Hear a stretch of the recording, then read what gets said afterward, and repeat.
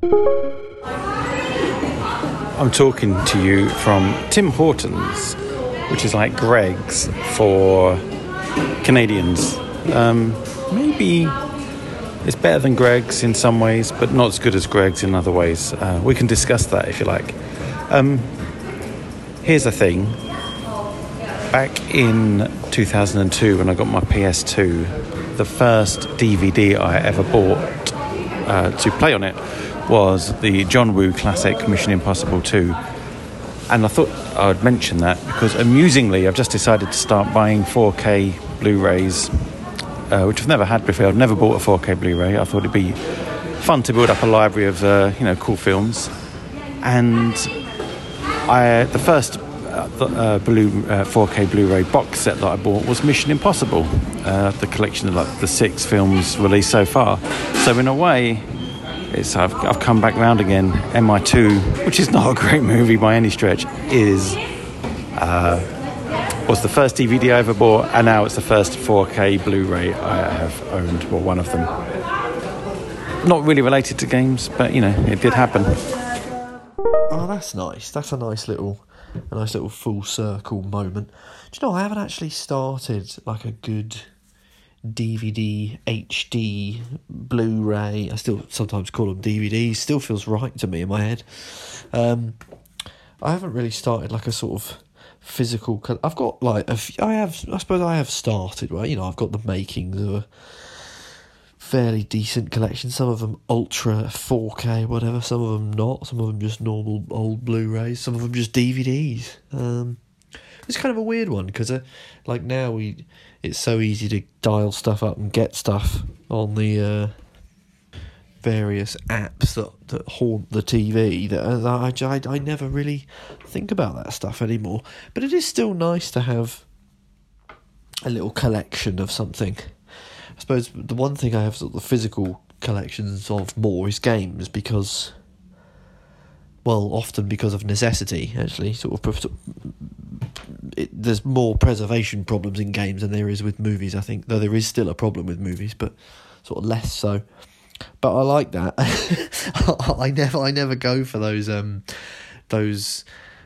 It always annoys me. Like I sort of get an obsessive thing when it comes to those box sets of things because it bugs me when it's like it happens with Bond as well. And I'm just like, but they're just going to make more, and then it's going to really annoy me that I've got this box set that's incomplete, and then I'll have a box set and a load of DVDs left over when they make new ones.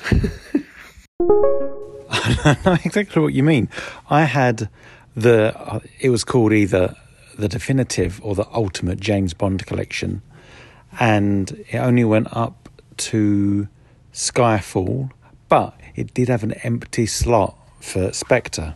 But of course now that's useless too. So do you know what? I'm an idiot because the reason I mentioned this, of course, was my first DVD was on a PlayStation 2, and the reason for getting these 4K Blu-rays, of course, is now I've got a next generation console. So that's the game console connection there.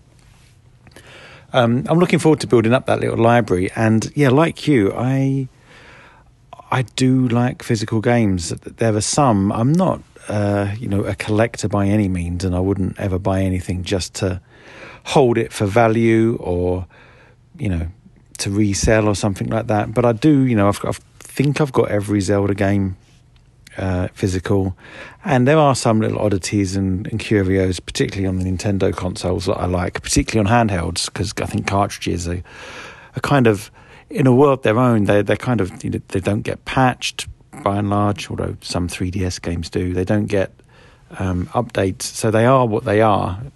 Games on disc, I think, are almost redundant at this point, given the updates and so on. But I've got things like, I don't know, like a Rhythm Heaven. Like I'm quite pleased to have some WarioWare games. I'm quite pleased to have physical.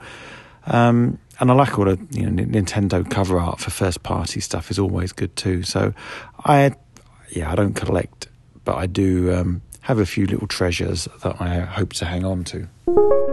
I'd like to add, actually, now in the time since I sent that first message, the wife and I have watched Mission Impossible 1 and Mission Impossible 2.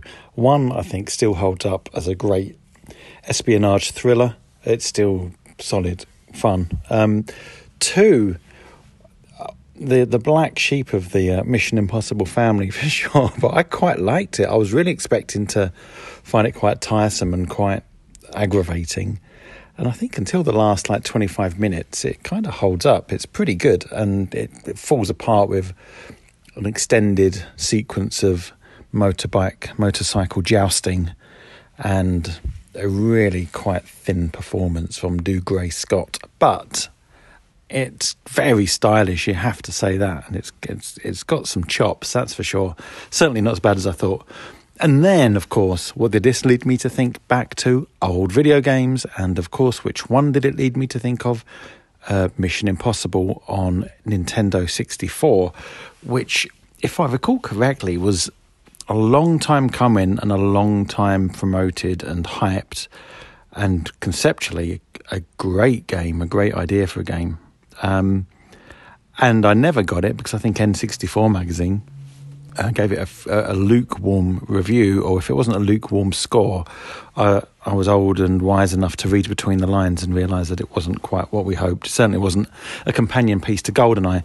So it's a shame that a Mission Impossible game, I think there's plenty of opportunity in that.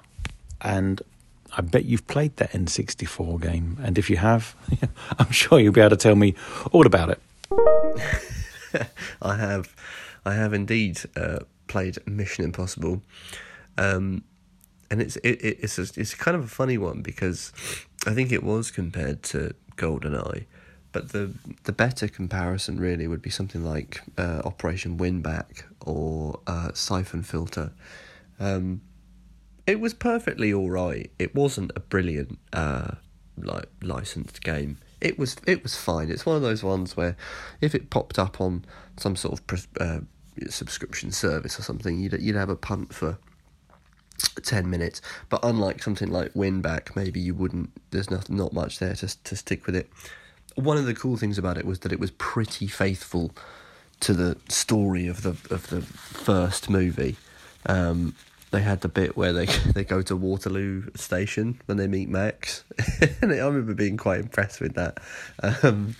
One of the other things about it was, weirdly, I think it came out in was it 98 or 99? It was a couple of years after the movie, and but I actually played Mission Impossible on the PlayStation, and it was one of those weird games where it became a bit. I remember it was a bit of a battleground, because on the PlayStation version, it had stuff like full voice acting for each character, or just voice acting of any kind for each character, and FMV cutscenes. Done all the lighting and music and stuff was better, and it was a real It was one of the first games I remember. I think maybe Resident Evil 2 being the other one, where you really started to understand that jump from the cartridge to why CDs would be the big thing, There's nothing like a little bit of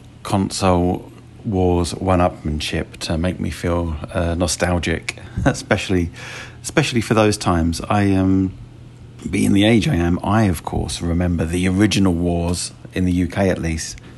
The battle between Commodore 64 and the ZX Spectrum, with its Casper the Ghost graphics and long loading times. And my Commodore 64 owning friends were very proud of their super powerful sound chip capabilities and chunky, blocky colour graphics.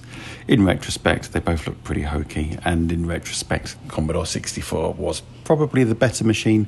But as someone who owned a Spectrum, a 48K Spectrum and a 128K Spectrum Plus 2, I was very much on Team Sinclair, and would try and excuse all sorts of terrible graphics. Oh, it really does make me nostalgic, terms like attribute clash. It was the 60 4K 60 of its day was color clash and stuff like that. Crikey, I'm old. And then also, I guess in the 90s, I wasn't so embroiled in the 16-bit console wars, the Genesis, Mega Drive, SNES. battle didn't really like cross my path, and I feel like those systems are pretty much on a level. But there was definitely a difference between the N64 and PlayStation. Pros and cons for each system, I think, and the best games on each system play to the strengths of those systems and show why both paths were worthy. But yeah, I mean, it was very easy for PlayStation owners to like win the card around having those FMV cutscenes and voice acting and music, real music, and so on and so forth. Anyway, back to Mission Impossible. I would love a Mission Impossible game franchise. I think we both like GoldenEye. We both like Hitman, and they're games where or in GoldenEye's case, it's an FPS, but it's more than that because of the gadgets and the espionage, and the same with Hitman. I'd love someone to do a Mission Impossible game, because I think there's a real balance of action and methodical inventiveness that you could bring to that series. Yeah, you're right, and it might be one of those things where you get it with Aliens a little bit, where they want to do an Aliens game, and there's been like a load of Aliens games, but one of the problems they have is that video games on their own have already kind of eaten Aliens' lunch. It's like, well, we've already had Super Metroid, we've already had Halo, which the first Halo took so much from Aliens.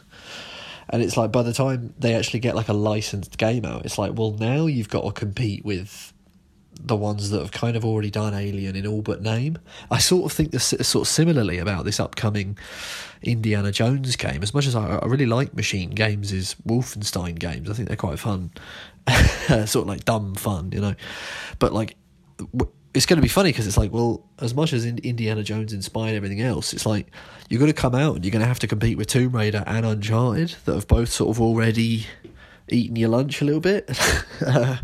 Sort of like, you'll have to lean hard into having the proper license. And I think it'd kind of be the same with Mission Impossible, because it'd be like, well, sort of already done the Hitman, especially the recent Hitman trilogy, and also just like all the Uncharted games, which borrow so much from Mission Impossible, that sort of caper atmosphere, pulling off crimes and stuff, and sort of heists. That's very much the thing, especially with Uncharted 2, which I'm actually playing this afternoon. You sort of do the heist in the Istanbul Museum, and that's funny you say, because I was thinking earlier today, like, oh man, this is so Mission Impossible. And it's funny, but if they ever did get the license to do a proper Mission Impossible game, they'd have to they'd have their work cut out for them. But they would have that theme tune, which would help greatly.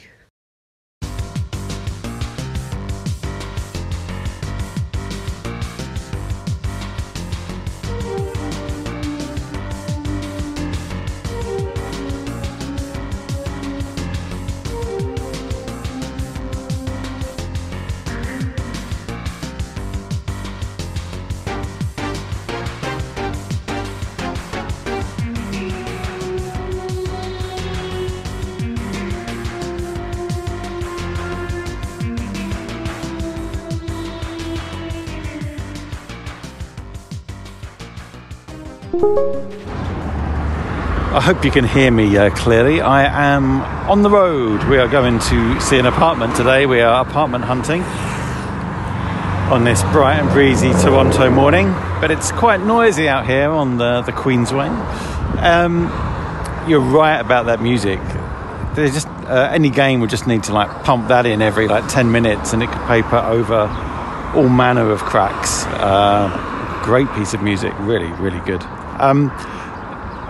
It's interesting that you mention Alien there, because the Alien video games are very hit and miss, and some notable failures where they've really attempted to capture the magic of the movies and failed. But a few that have really nailed it, I think.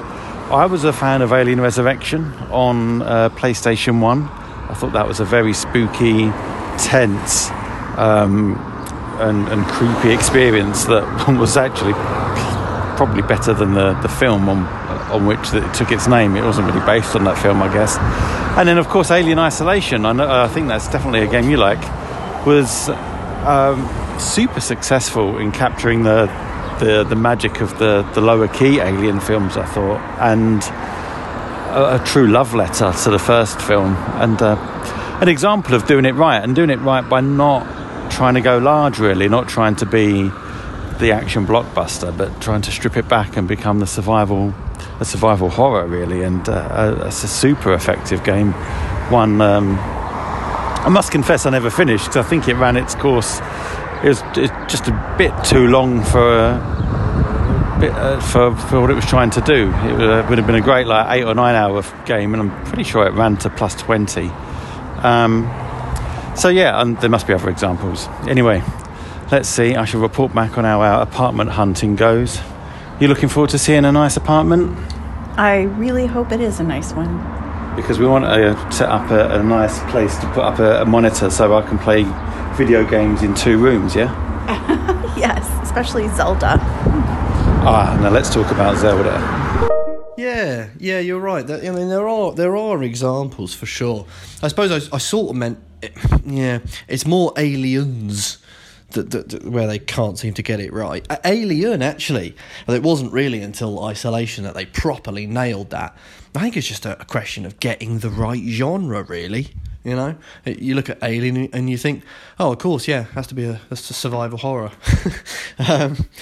But yeah, it's that odd, that sort of slightly difficult position they're in, I think, with, because there was that awful Aliens, colonial marines. But, the first truly great Alien game, I think, was Metroid. That would be my weird sort of take. But that's we're back into the arena of our licensed game. Here's a fascinating thing, the licensed game phenomenon. Let me know how your flat hunting goes as well. Sounds quite nice. I need to go for a walk. I've been a big lazy shit these last few days, writing about things here and there. It is grey and blustery in London, which suits me just fine because it's nice walking weather. One thing I think I'd say about games based on aliens, and it is an important distinction, is in Aliens, the movie, it's fun to see everyone get picked off by aliens. It's fun to see people lose, right? And in games, you kind of have to win. So it turns the aliens themselves into just cannon fodder, which kind of goes against their design. And it just also then becomes difficult to distinguish a game like that from a billion other sci-fi shooters, really. So I don't think the IP, the Aliens, Alien with a $ IP, is maybe that well suited. Anyway, I actually think that franchise as a whole has been done to death. Like there's some good movies in there, but it's I don't know. It's been wrung out, hasn't it? Yeah, you're absolutely right. It has been done to death, and I think that's a really good point. It is it's fun to watch the Marines get chomped on, and I would say, go and play the first Halo.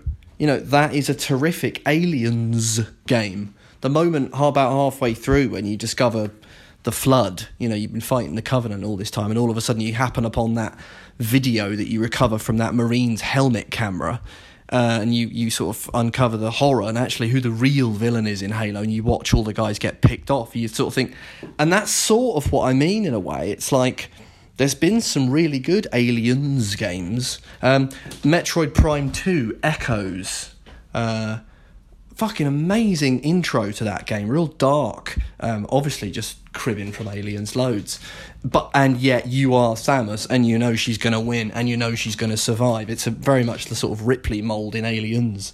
But yeah, it is a funny one. That's sort of what I mean in a way. It's like, yeah, how can you really, even if you got the license, how can you really improve on that? The other thing I wanted to talk to you about was Cassette Beasts, which I know you sort of had your eye on, and something that you said to me the other day, which I thought was quite interesting, is that it's weirdly uncommon that you get the straight Pokemon copycat. I mean, I'm sure there are loads and loads of sort of homebrew games out there, you know, people in RPG Maker and all sorts of stuff who can have a go. But, you know, when it comes to the sort of monster collecting, monster battling, you know, things like Monster Hunter, totally different bag, you know. There's all those sort of Digimon games, but again, I've not, having not played them, I understand they're really different. But one of the cool things I thought about Cassette Beasts was that it was a copycat, but it was about that in a funny old way. You know, it was actually sort of like about being a copycat of Pokemon and sort of poking into some weird, gloomy corners of that franchise that are kind of unexplored. It was sort of Pokemon for a slightly older audience. I thought it was really interesting. And in terms of Cassette Beasts, I'm really keen to play it for a couple of reasons. One, I am a Pokemon fan. Although late in the day, I played Gold and Silver when I was younger, etc. But kind of about 10, 15 years ago was when I really started to get in and work my way through lots of the games. And still like it to this day, although I'm slightly cooler on the newer kind of 3D Pokemon games. They're just a little too elaborate for my taste, given what the core game mechanics are. But nonetheless, I'm a fan, and Cassette Beasts looks like it really does like balance bringing something new to the genre, but also it's got that kind of top-down 2.5D visual style that I think is just so endearing and so charming and so right for a game like this. I think the reason why you don't see many copycats is that it must be very difficult starting with having to create a roster of monsters. The Pokemon series itself has struggled at times to make monsters that are in any way kind of coherent or sensible. And you look back at the early Pokemon, and they're such timeless classics. And I don't think they've got better recently, but there was a period there where they were quite ridiculous. And I think if you're going to make a game in that genre, you really have to nail the look and the style of the critters. And from what I've seen, Cassette Beasts really does that. So that's one thing. I think Digimon, for example, the monsters or the creatures in that look atrocious. And then the other thing is that it's such the Pokemon series is such a tried and tested formula that even though they do break away from it, its core remains kind of consistent, as does its need to appeal to a broad audience. Where I think something like Cassette Beasts, from what I understand, again, it's not necessarily trying to be kid friendly. I'm sure kids can play it, but there's more to it than that. Some more meat around its sort of narrative, and you know, there might be a message in there, shall we say? So I'm just keen to see how it all comes together, because it is an appealing prospect. I should add, I know how it comes together because I read your review, and very good it was too, and has only made me want to play it even more. So I hope that the performance issues on the Switch version get patched up. I understand that's in progress, and hopefully that will be a good summer holiday play at some point. I'm looking forward to it. Yeah, for sure, and I'm sure they will get patched up on the Switch, actually. It was particularly rough when I was playing it to review for thumbsticks.com. I read a thing that would sort of say that they were working on it, which is although one of the things I said was it weirdly sort of almost suits that game, because it almost feels like you're playing some old corrupted cartridge, you know, some sort of alternative Pokemon, you know, pirated Pokemon game with all these weird monsters in it. It's kind of wonderful in a way. But you make that's a really good point about the art style, but also graphical style for me. And one of the things that's made Pokemon a little bit less fun for me in recent years, it's a really good point where it's about what are the mechanics that you've got and how complex are those mechanics. And how does that marry up with the graphics that you're presenting? It almost feels like those two things shouldn't necessarily have anything to do with each other. You think, oh, it's a somewhat more simple game, so that suits a sort of pixelated art style. Something about that makes an inherent kind of sense. When you put Pokemon into like big, full, like luscious 3D, it's almost like you expect more stuff out of it. You think, okay, well, it's got its big boy trousers on now, so it's got to do this, that, and the other. And when they, the sort of Sword and Shield and Scarlet and Violet, when they are just, unadorned Pokemon, classic Pokemon, really, with a few little bells and whistles, but for the most part, same as it ever was, and it's got these big graphics, it's almost like they feel a little bit bare. They feel a little bit somehow shortchanged, which is a weird twist of logic. Now, I hadn't really realised that I thought like that until you just said it there. But yeah, it's almost like they hit the sweet spot of mechanics and art presentation on the DS. Things like Black and White and Diamond and Pearl, that sort of lovely, had a little bit of 2.5D, the perspectives on the buildings and stuff. And I think it started to strain a little bit around the time of X and Y. I can, those 3DS games are still good. I liked Omega Ruby and Alpha Sapphire, and actually recently it was quite nice on the Switch when they did Brilliant Diamond and Shining Pearl, because it was a bit more of a throwback. They had the little sort of chibi characters and it was top down again. I actually much prefer that than I do sort of Sword and Shield. But yes, back to Cassette Beasts. It's lovely. And it does that thing. I know you're a big fan of Ujima, Octopath. Well, and the other one. But the reason I'm mixing them up is that they both do that funny art style, 2D HD, where it's like it looks like an old pixel game, transported into the future sort of thing. It's a weird one, but it works.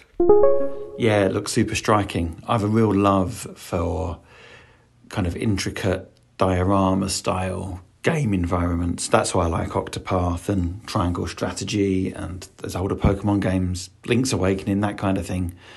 I really love those like looking down into a world. I love that perspective. I'm definitely going to try Cassette Beasts. Interestingly enough, you mentioned like the gameplay, how gameplay is suited to 3D and 2D. A couple of games spring to mind, one being Dragon Quest XI Definitive Edition, Dragon Quest XI's, I think, which I played and loved during the pandemic. A good pandemic game, real meaty 80-hour RPG, which won me over completely. And that's a beautiful game, beautiful 3D game. But also you can play and you can flit at any time to a 2D 16-bit style top-down RPG version of the game. Your progress carries over, the characters are the same, the battles are the same, the enemies are the same. The environments are the same, but I think the distances between them are compressed. So it's, it's a compressed version of the game, but it's essentially exactly the same thing. And in Japan, there was a 3DS version of Dragon Quest XI, which again was different, more like Pokemon XY, I think, like a kind of midway between the full 3D adventure and that 16-bit style. And remarkably, the gameplay there, and maybe this speaks to Dragon Quest being quite a traditional RPG, the gameplay there wasn't really affected either way. Whether I played in the 2D version or the 3D version, I ultimately stuck with 3D because it was such a beautiful game and had such style. But the 2D version was really cool, and it was amazing how consistent it felt.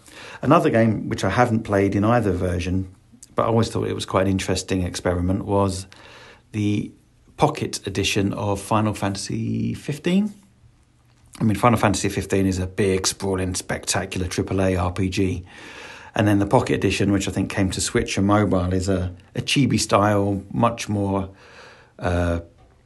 compressed version of that game, which I think pretty much follows the main storyline but strips away a lot of the side quests and things. And I'm sure that the combat and everything else are quite different. But I do like this weird...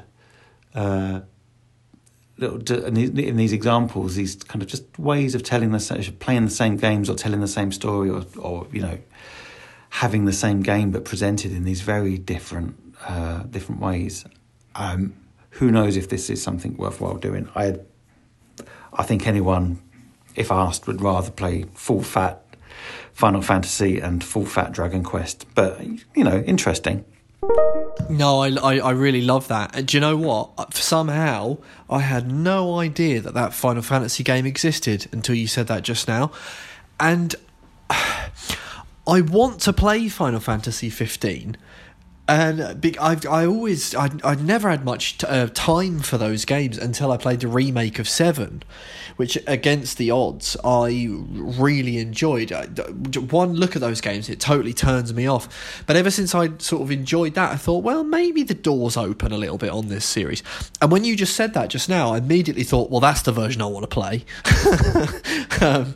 It might be a bit daft, but I love that idea. That you're talking about, like the that sort of sense of like it's the same thing that you already know, but it's like it's a different take on a similar thing. The thing that immediately came to mind was Grand Theft Auto Chinatown Wars. Now that's a different game than Grand Theft Auto 4. Different story, different characters, and I played that on the PSP, where it had like the upgraded sort of graphics from the DS version. And that was a really lovely thing because it was the same map as GTA 4. So you were exploring the same place, but you were doing it from this sort of isometric perspective. And I've got such a soft spot for those top-down Grand Theft Auto games. And what was amazing was the map felt recognisable but so different from that perspective. And of course it helped the art style had also changed.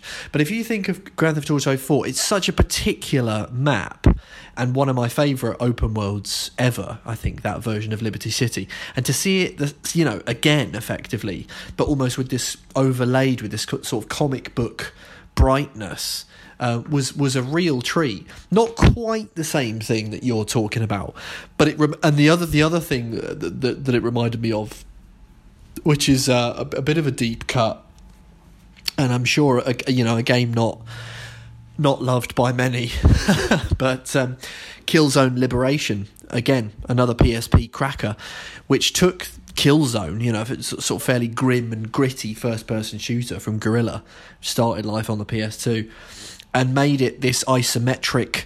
It was an isometric shooter, but just by virtue of the camera angle, completely changed your approach to the tactics of an area. The way that you'd fight, the positions that you'd get yourself to, and the tactics that you'd use, being able to see sort of the whole battlefield. And I do love that idea. Often it's a camera change, but often it's also a graphical change. You see the same thing, but you come at it from a different angle with a different light, and it is a fascinating idea. I really want that Final Fantasy thing you're talking about.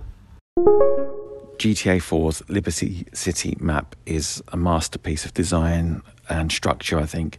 The way the neighbourhoods kind of blend into each other, the way they tell a story through the NPCs and their construction, it's a remarkable piece. And just the layout of the roads, it's such a fun map to move around and drive around and move through. It's a great piece of work. I would love if Rockstar went back to something similar for GTA 6, whether it's Vice City or Liberty City or somewhere else, but focus on a singular location maybe, but just make that location more dense, make it a location that you can really get to know, really get to understand, similar to Yakuza, I think. I expect not. I expect whatever it will be, and I think it is going to be Vice City. I expect it will sprawl out into the countryside, but that's our good memories there. I'll also just quickly add here before I wrap up that Tears of the Kingdom is really is a fascinating case with regards reuse of maps, because it obviously reuses Hyrule from Breath of the Wild. And I will say I was quite dubious about this. I thought it was maybe a cost-cutting exercise, or an exercise in making the game easier to make. And maybe to an extent it was, but it's so much more than that. And that game really shines if you've played Breath of the Wild, because revisiting all of these familiar locations, but seeing how they've changed, seeing how the events of that game and this game have left their mark, makes it a kind of melancholic place to visit. There are familiar things that have changed, people that have come and gone. It's, considering the size of the map, reusing it, I think, was quite bold. Like, we're doing a new open world game, but we're just going to reuse this map. You're kind of thinking, you're just having a laugh here, but this is Nintendo, of course, so they've really made it work. They've really gone to town and made sure that it's familiar but new in every corner, and not just including the new sort of above and below environments. It's revisiting the land that you knew is a pleasure at every turn. So I don't know if they would do another game in this world. That might be pushing it, but I'm glad they did. It makes such a great companion piece to Breath of the Wild. I will add that my wife, Sharon, is not so keen, not because she hates the game or anything, but because she hears me playing it and she wonders what on earth it is I'm up to. I shall leave you with some of the sample NPC chatter, and you can draw your own conclusions. I'll catch you soon. Cheers, mate.